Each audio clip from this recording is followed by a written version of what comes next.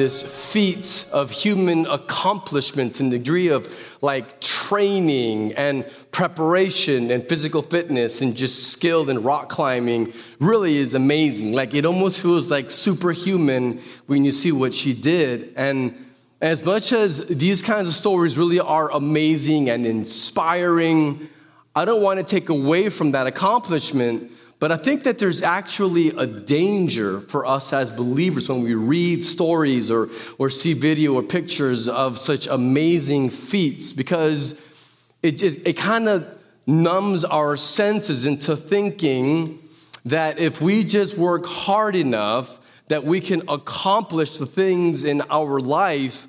And there may be some truth to that, but in the spiritual realm, that's very dangerous. It's very dangerous when we think that we can achieve and we can accomplish in our own power, because these principles of human achievement and accomplishment do not apply when you're talking about spiritual things, when it comes to the soul. Because when it comes to our hearts and being transformed, your human effort is worthless. We don't have the ability to change our own hearts. We don't have the ability to give ourselves new desires for God. We can't. We are spiritually dead.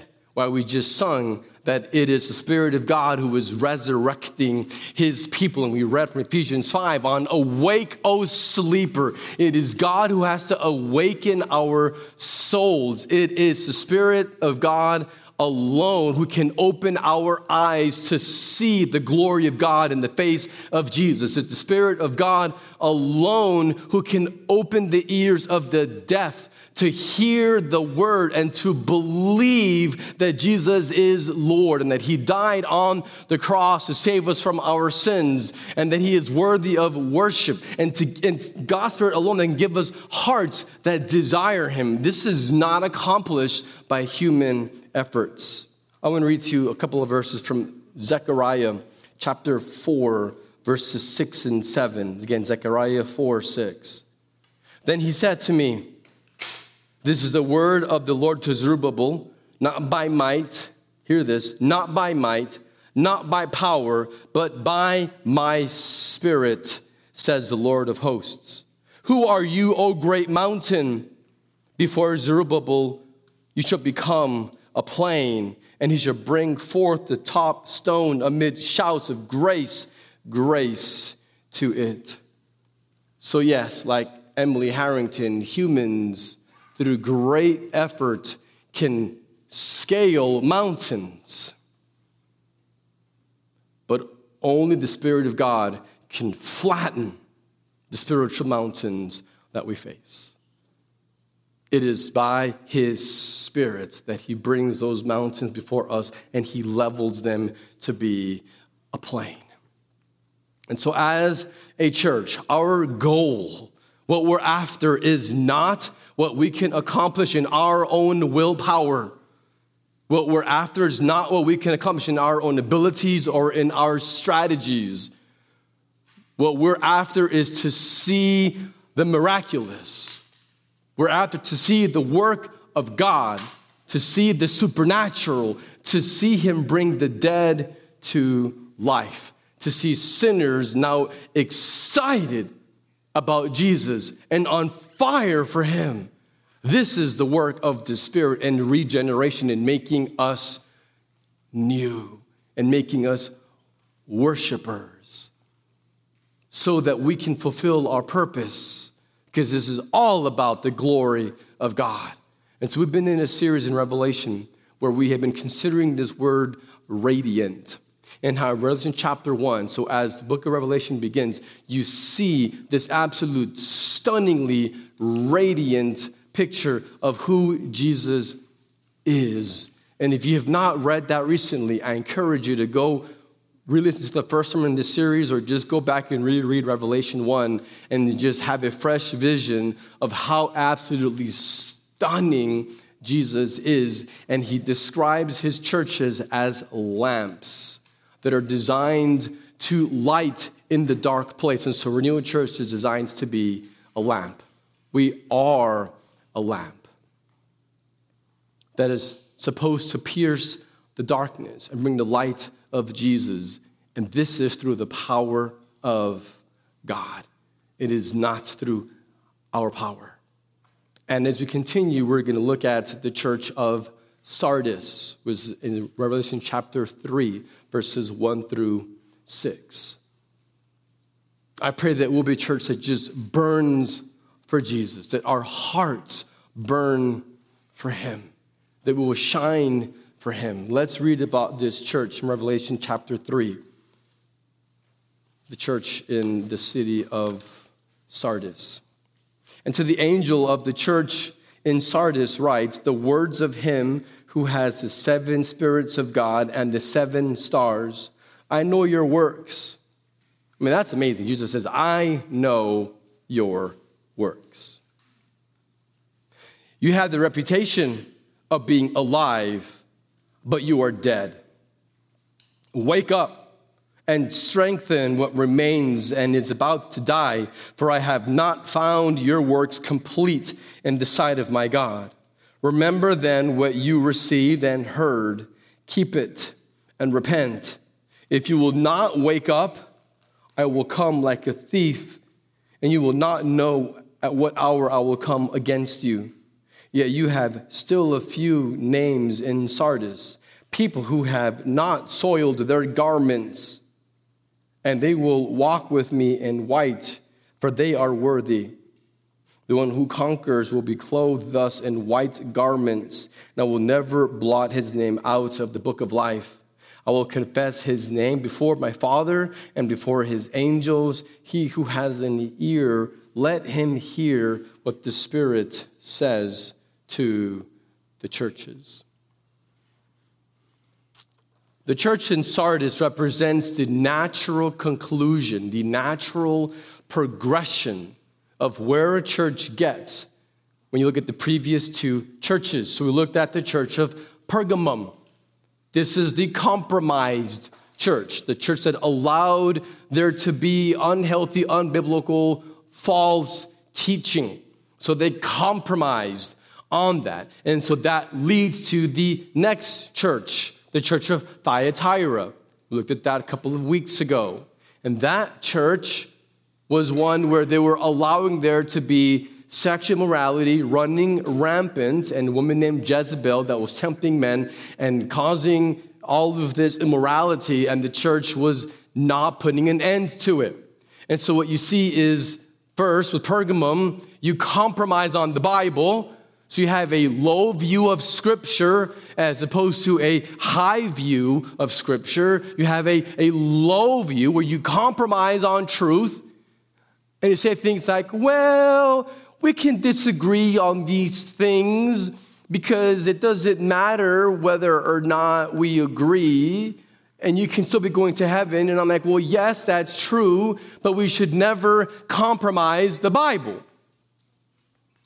We have to be committed to the authority of the Bible because it is inspired by God. It is inerrant and infallible, and it is our authority. And so when you compromise in that, it leads to, we see in the next church, sexual sin. And what happens, not just sexual, but all kinds of immorality. The church begins to not look like the church. It begins to look like the world. And the church is meant to display the glory of God.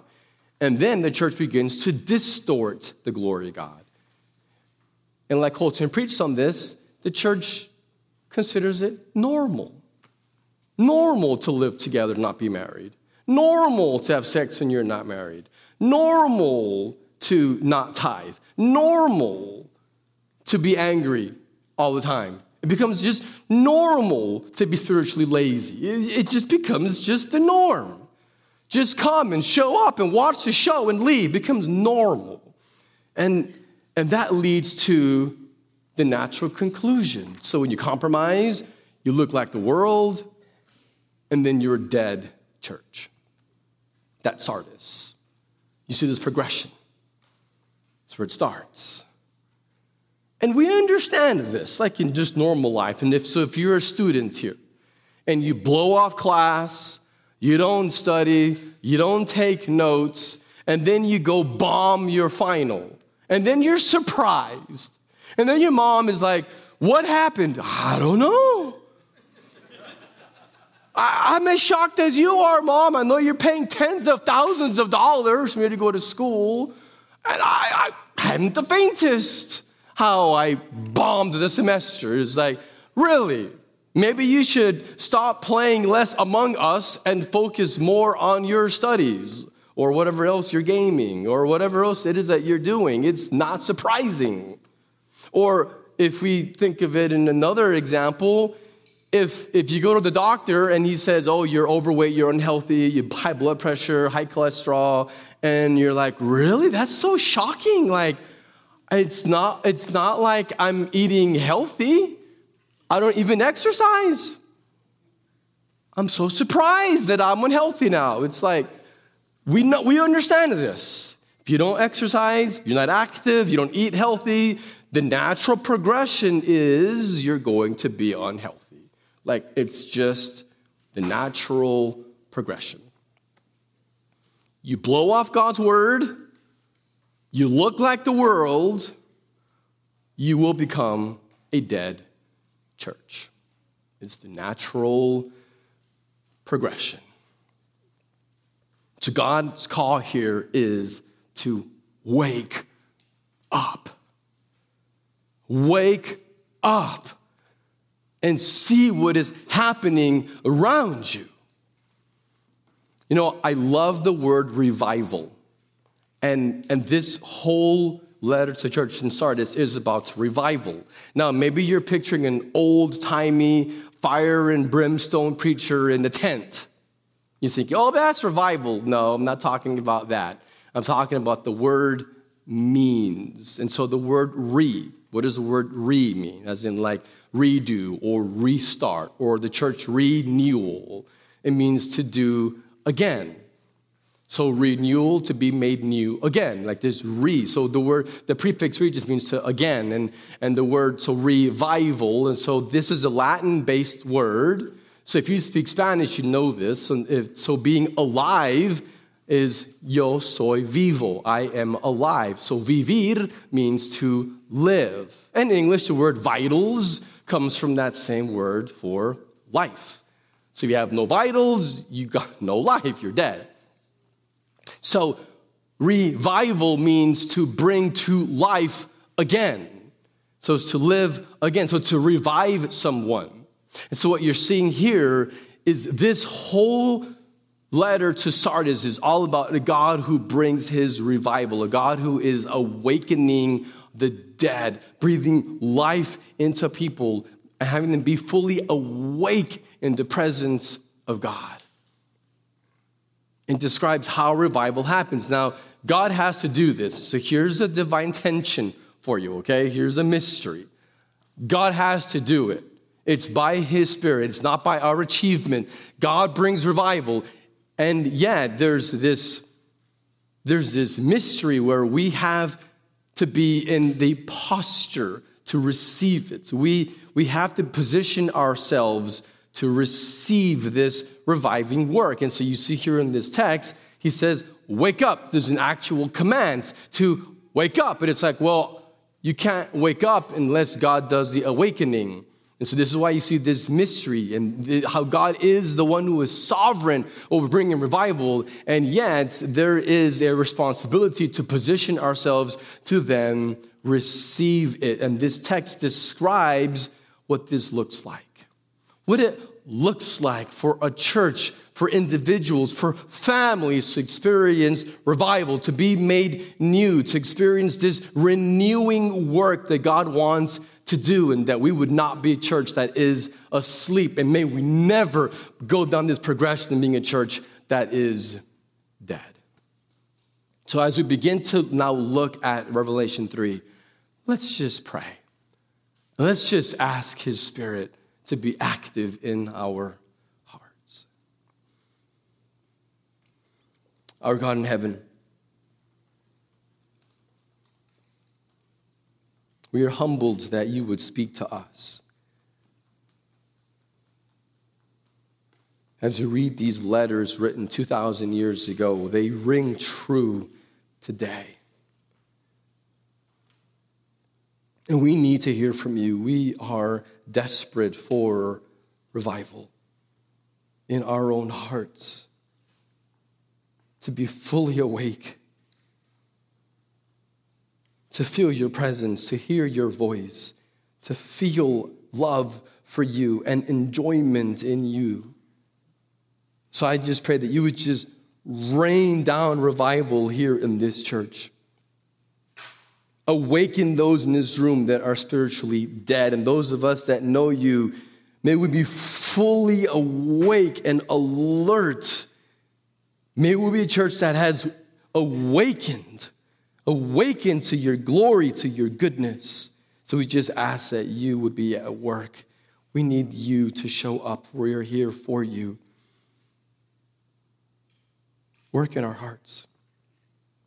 Give us greater love and obedience and dependence on you for your glory. Amen. As we consider how God brings his revival and how we must position our hearts to then receive it, there are three truths from this text that we're going to just kind of distill down to its main essence. And the first one is that you need to see the reality. So if you're to experience God's work, his revival, if you're going to experience that, number one, you have to see the reality. You cannot be blind to what's happening in you and around you. He says in verse 1, I know your works. You have the reputation of being alive. That word is you have the name of being alive, but you are dead. Jesus knows. He knows where you're at. And he sees right through you. He sees through your walls. He sees through your facade. He sees through your posing. And he sees who you actually are. And you have to know this. He loves you.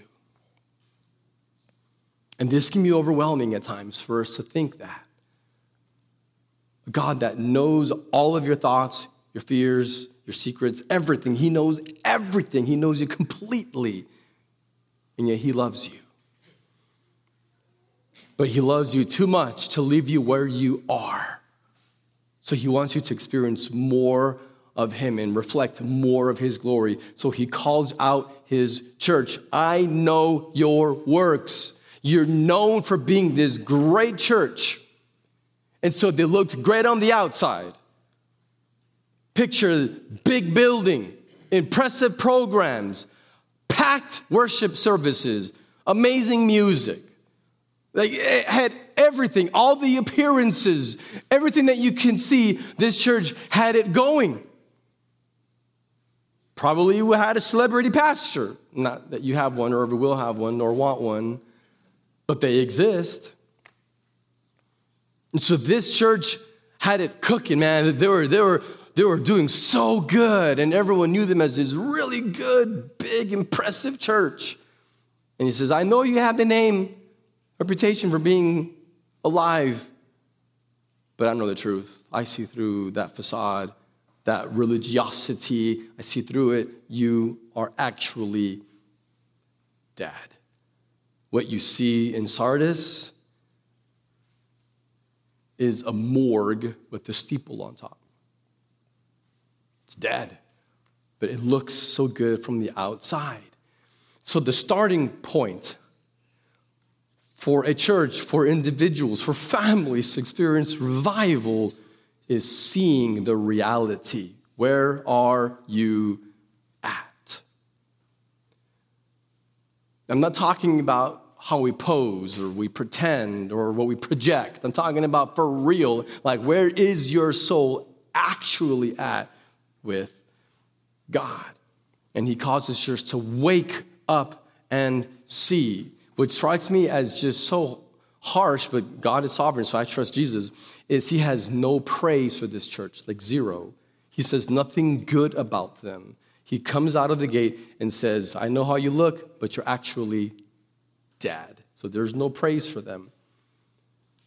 I want you to picture one of those big maps that have a red arrow and it says, you are here. Ever seen those? Of course you have. And sometimes I'm trying to figure, okay, so here's the arrow, like, where am I? And so you're trying to find your reference point. You're trying to find out where you are so that way you can know where you're trying to get. So like if you're in a shopping center and you don't know how to get to a store and you're like, okay, so that means okay, this way. And so you can figure out where you're going. But you have to know where you are, where you stand, and have a reference point that's fixed. And then you can know where you're supposed to head. And that's the same thing here, just saying you have to see the reality. Here is a reference point. You are not well. You are dead. And what's amazing is if you know some of the history from this church in the city of Sardis is that they were reflecting their culture. And here's why I say that. It was normal in the Greek world, in the Roman world, to build a city on a mountain. Now, this is smart because for defense, if you're going to be attacked, and they had to literally go up the mountain, and you're up top with your fortifications, you can pick them all off, and it's a very secure position. So it was normal to build an acropolis, a large fortified part of the city at the mountaintop, and Sardis was no different. They had an acropolis up on the mountain. What was interesting was that, unlike other cities, what was unique about Sardis is there was a second mountain that was opposite but very close to the first mountain. So it was like twin mountains. And they built on that second mountain a necropolis. Now, necro is a Greek word for dead. And so a necropolis was literally a city of the dead.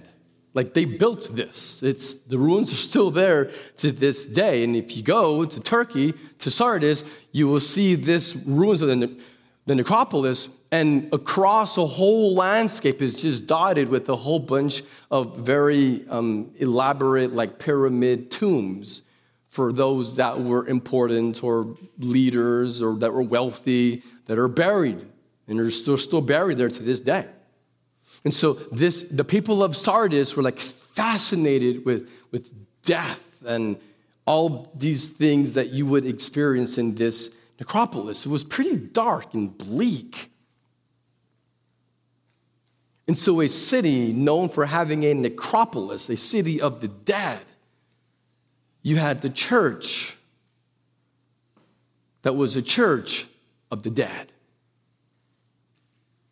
reflecting their culture. Instead of radiating God's glory, they were distorting it, and they were reflecting their culture.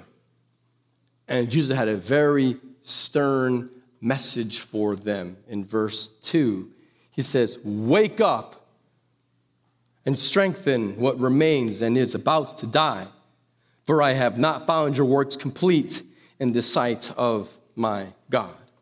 Again, knowing some of the history is important here. One of the main temples in the Acropolis in Sardis was dedicated to Artemis, a Greek goddess. And they had actually begun to build that 300 years before you even get to when this letter was written. So this is already centuries old. What's interesting is that temple was never actually completed. And so even to this day, you look at the ruins and you can see where it just was never even finished. And so people still went to worship in this temple, but it was incomplete. And so Jesus is using that same imagery and saying, some of you are so swayed by this culture that you're even worshiping in this incomplete temple, and your worship to me is equally incomplete. It's equally empty and hollow. So when he says not complete, that word complete refers to full or full measure. So it's like if you go to the coffee shop and they ask you, do you want to leave room for some cream? And I'm like, yes. And then I take the lid off and I'm like, whoa, like you jipped me, like put some more coffee in here. I want the full measure of my $3 coffee. Like fill it up. I want it full. And so this word complete refers to full, like full measure to the brim. So he says, it's not full, it's empty. Your worship is empty. Your church is dead. It's like the outside looks good, but the inside is empty, so it's hollow. That's what he's describing here.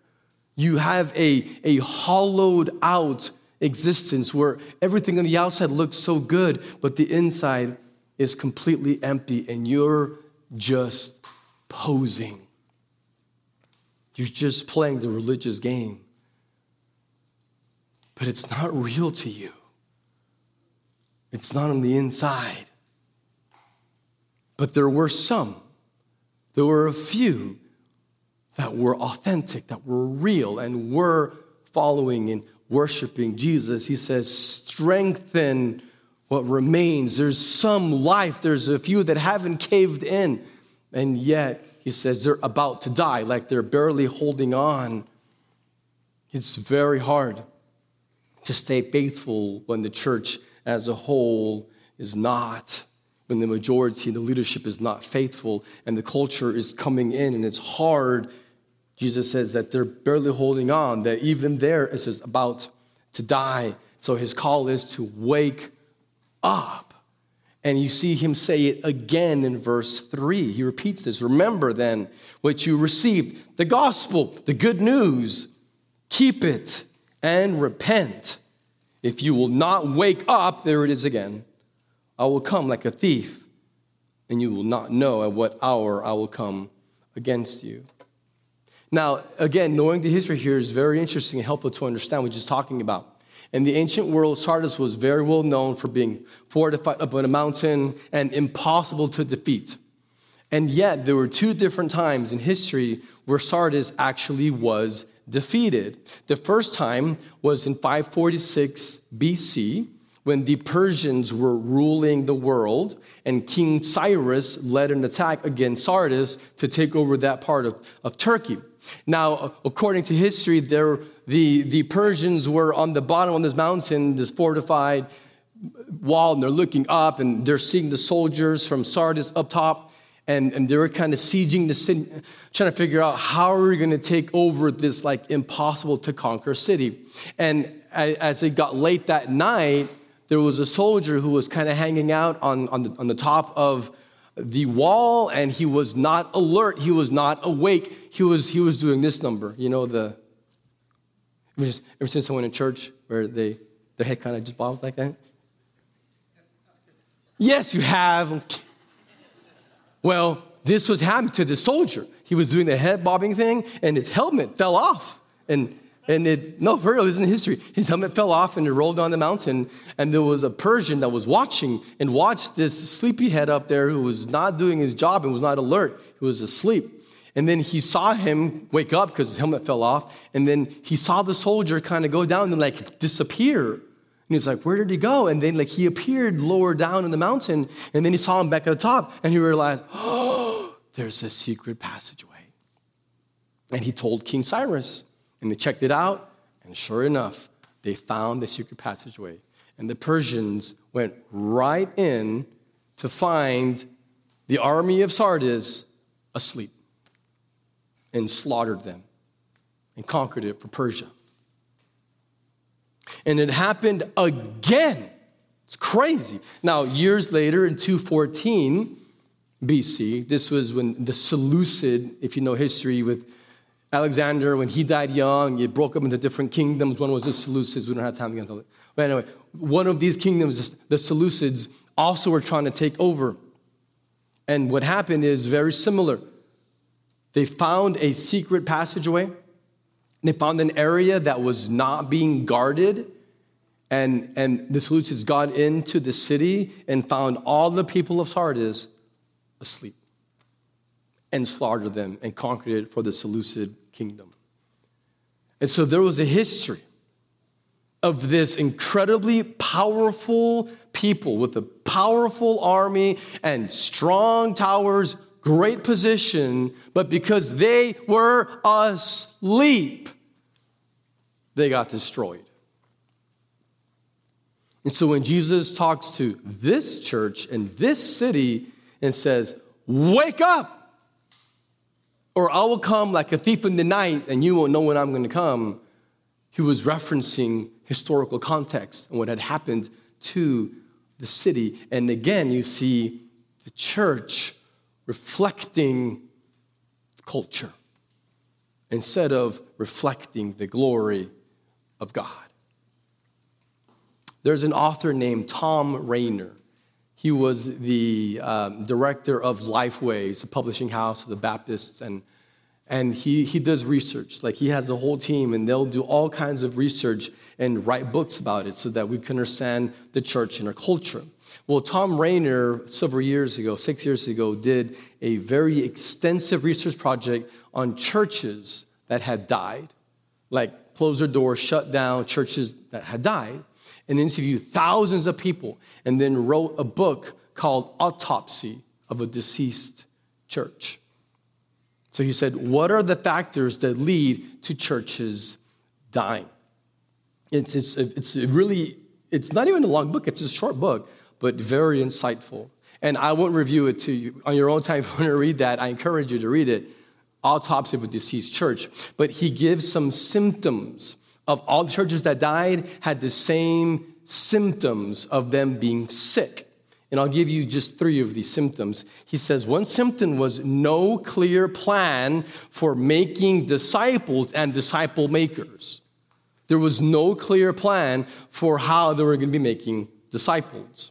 Second, he says lots of programs and lots of ministry clutter. But many contribute, he says, little or nothing to making disciples. He says lots of activity, a lot of ministry, but none of it actually led to making disciples. And third, he also mentions lots of busyness and activities, but much of it with no real sense of purpose.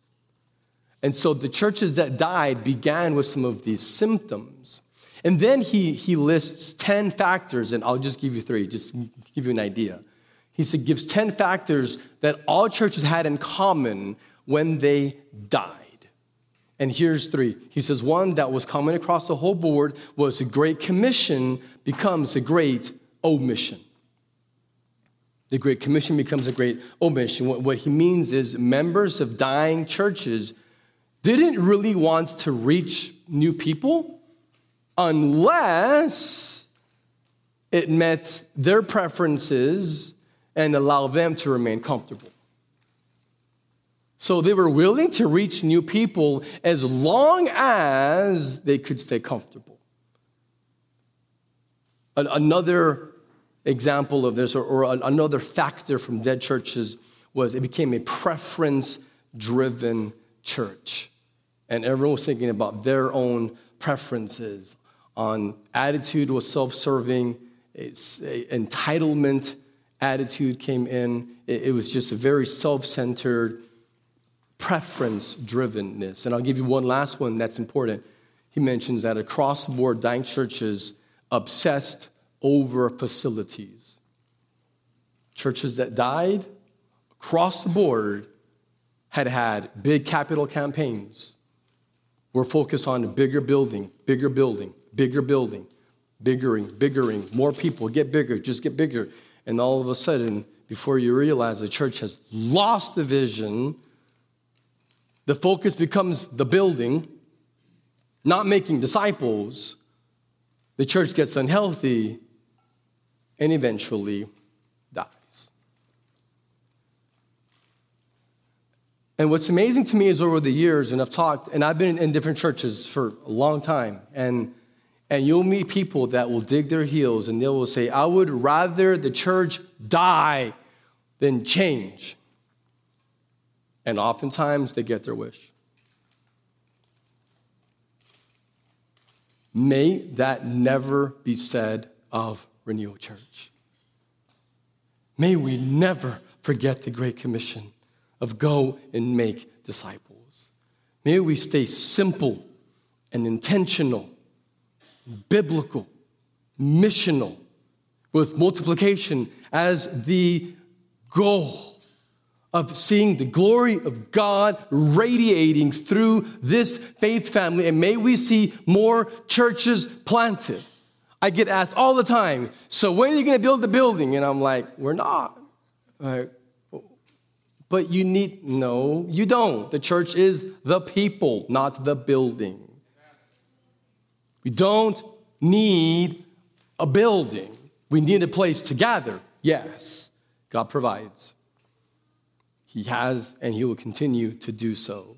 But we're not going to focus on the capital campaign and building a building until we already have the culture of being a multiplying church planting church. When the culture is solidified, like the concrete's still wet here, guys. Let's just be honest, all right? This is a young church. We're a year and a half in, and the concrete is wet, and I love it. I love it.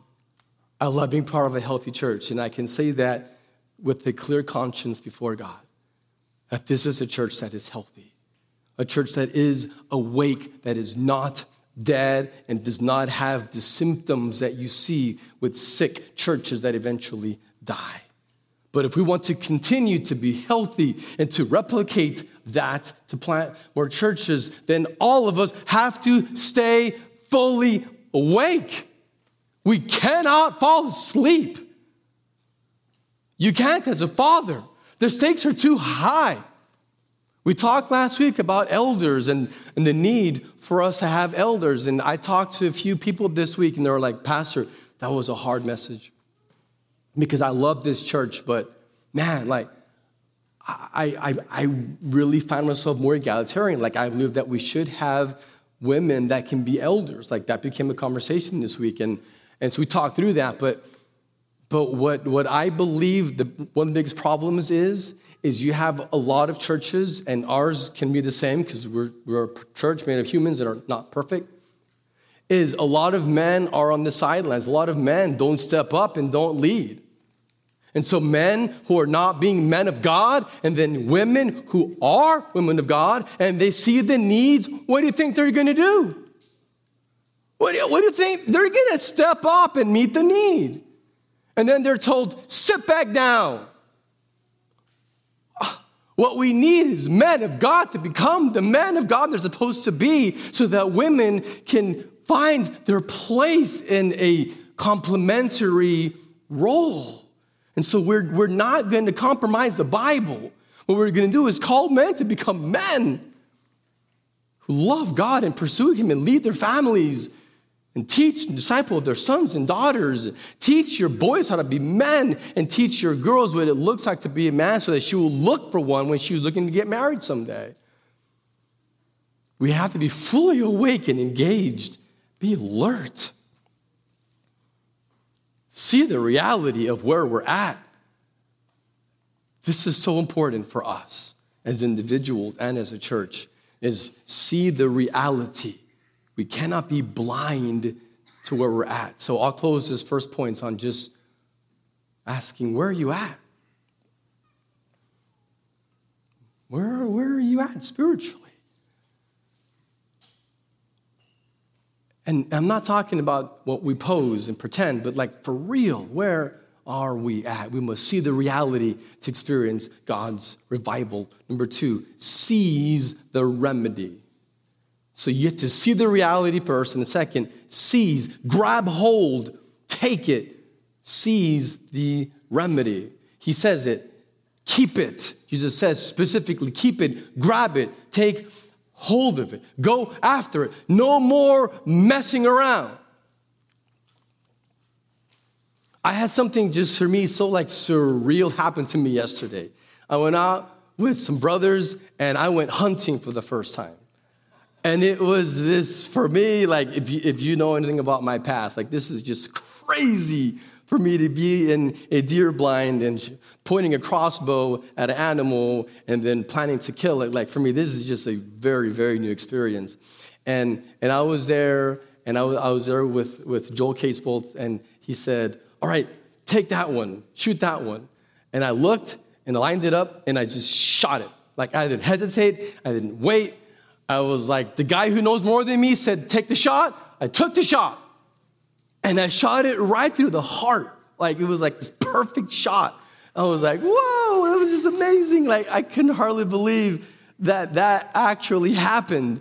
And for me, it was so much bigger than killing a deer to feed my family. I mean, that's cool, but it was far more than that. As I was thinking, it was a don't hesitate. Like, what are you waiting for? You take the shot. Don't hold back. And some of you are spiritually, you're holding that crossbow, and you're not pulling the trigger. What are you waiting for? Seize it. Seize the life that God has given to you and called you to. Don't hesitate. Be that man and that woman that God is calling you to be, and take hold of his revival, of his renewing work. And when it comes down to you, take hold of Jesus himself. You see this, he gives several commands. He gives 5 commands. He says, wake up. He says that one twice, which means be alert, focus on Jesus. Then he says, strengthen. This is another command. No compromise, not being content with shallow faith. Strengthen. And he says, remember. He says, don't forget the gospel. Don't forget who Jesus is, what he did for you on the cross and taking your sin and being that sacrifice. Don't forget. Remember who Jesus is. Remember who you are. You are made new. You have his spirit. You are called and anointed. You are strengthened through his spirit. Remember. Don't forget who you are. And he says, keep, is hold on, grab hold of what you have received. Don't let go. Don't drift. And he says, repent. Turn away from that sin that is keeping you from God. Turn away from that. Whatever that is that is keeping you away from God, turn away from it. Repent of it. And so all of these ways that he is saying, all of these commands is a seizing, grabbing hold of everything who Jesus is and his calling for you. Verse 4 shows this. Yet you still have a few names in Sardis, people who have not soiled their garments. They will walk with me in white, for they are worthy. You know, I was reading about history in Sardis, and I came across this one religious practice that is honestly just gruesome. And I won't give you a lot of details because it really is gruesome. These worshipers of Artemis, trying to reenact a myth is what it really boils down to. They would wear white robes, they would go into the temple, and they would get as drunk as they possibly could before passing out, and they would mutilate themselves. These men would actually castrate themselves and present that offering to Artemis.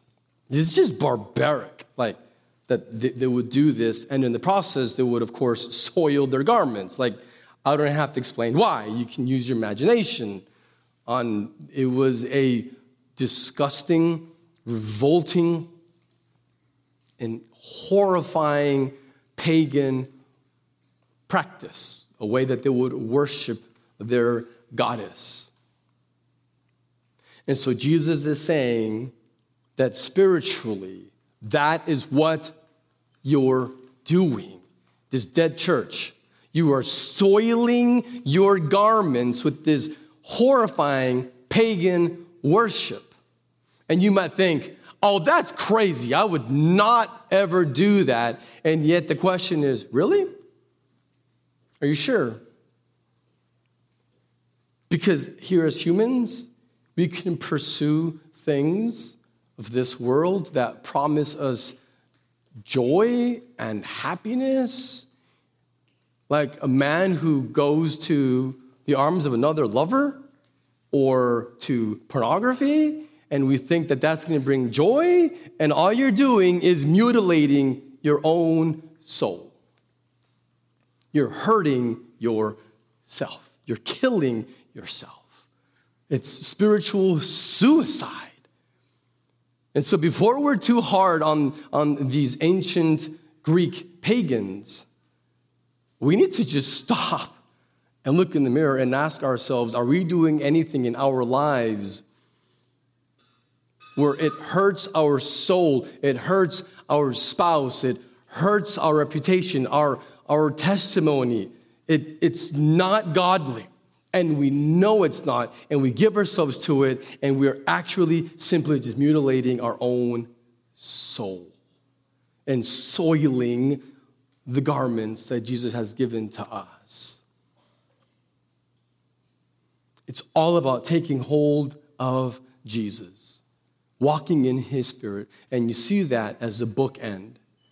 When you see in verse 1, it says that he holds the 7 spirits of God. The 7 is a whole, means complete. And so it means the Holy Spirit. So the Holy Spirit is referenced in verse 1, and then in verse 6 at the end of the letter, he says, he who has an ear, let him hear what the Spirit says to the churches. And so whenever you see a bookend, whether it's a psalm, or in this case, a letter or a poem, how it begins and ends, usually there's a parallel. Like in the Psalms, it's very common, where the first line and the last line are a bookend that give you insight into the meaning of that particular poem. So in this letter, when you see a bookend, beginning with the Spirit, ending with the Spirit, it's telling you something. The people that were spiritually dead had not been made alive by the Spirit. They were not walking in the Spirit. And those that are victorious are walking in the Spirit. And so if we're going to experience his renewal, what we seizing this remedy, is seizing Jesus himself, walking with his Spirit. It is prayer. It is having people around you that will just be honest with you. Like this morning, it was amazing. Like, I don't know, like an hour ago, I was walking in the Welcome Center, and the amazing sister says, Matthew, you okay? And I'm like, yeah. She was like, no, you're not. She was like, you look tired. Are you okay? And I was like, okay, actually, you're right. I am a little bit tired. But that's all it is. There's nothing else going on. Like, I'm honestly just tired. She was like, okay, as long as you're not lying. I'm like, no, for real. Man, I love that. Like, we all need that. People in our lives that will say, how are you doing? Are you actually seizing, grabbing hold of, keeping, remembering, repenting, all these commands? Are you doing that? Like, if we don't have other people around us, we don't have a shot. He's writing to the church. We need each other. We need each other to spur each other on to good works as the day draws near. And so the posture that our hearts take is beginning with seeing the reality of where we're at. And then by faith, through the Spirit, in community, we seize hold of this remedy, which is Jesus himself. Lastly, as we wrap up, we savor this rejoicing. We taste it, we enjoy it, we savor it. Savor the rejoicing. Verse 5. The one who conquers will be clothed thus in white garments, and I will never blot his name out of the book of life. I will confess his name before my Father and before his angels. Man, that's amazing. There are ruins that you can go see today. And if you go to Sardis, you'll see ruins of a very large synagogue. Like massive, like over 1,000 people could be seated. It was just this extraordinarily large synagogue right next to the temple. It's crazy, like synagogue, and then there's like these pagan temples. There was a very large Jewish population at that point in Sardis. And then it says in verse 5, it says that Jesus will confess the name of those who have not soiled their garments, those who are faithful and victorious in Christ. So he says that he will confess their name. And so it seems as though the church in Sardis had not been confessing the name of Jesus. That's why they were a dead church. And the few that didn't were confessing the name of Jesus. And so here's what I can tell from the text and by looking at the historical context. It seems as though the church in Sardis died because they were trying to blend in with their culture. Because the Jewish religion was recognized in the Roman government. So if you were a Jew, you weren't persecuted. Now, if you were a follower of Jesus, then you were being persecuted. So it seems like the believers in Jesus were trying to blend in with the Jews and blend in with the pagans and just blend in with the culture. Don't confess the name of Jesus. Minimize the gospel. Water down the word. And as long as you have a religious gathering that isn't claiming anything too strongly about Jesus or his gospel, then you can avoid hardship, avoid persecution, and you can remain comfortable. And don't we see that today? Minimize Jesus, don't confess his name, soften the edges of God, dilute and water down the gospel, draw the big crowds, blend in with the culture. You're not even set apart. You don't even look like the character of God. You look like the culture. But in doing so, you avoid confrontation. You avoid anyone speaking anything negative about you. You're welcomed by the culture. But we are not told to look like the culture.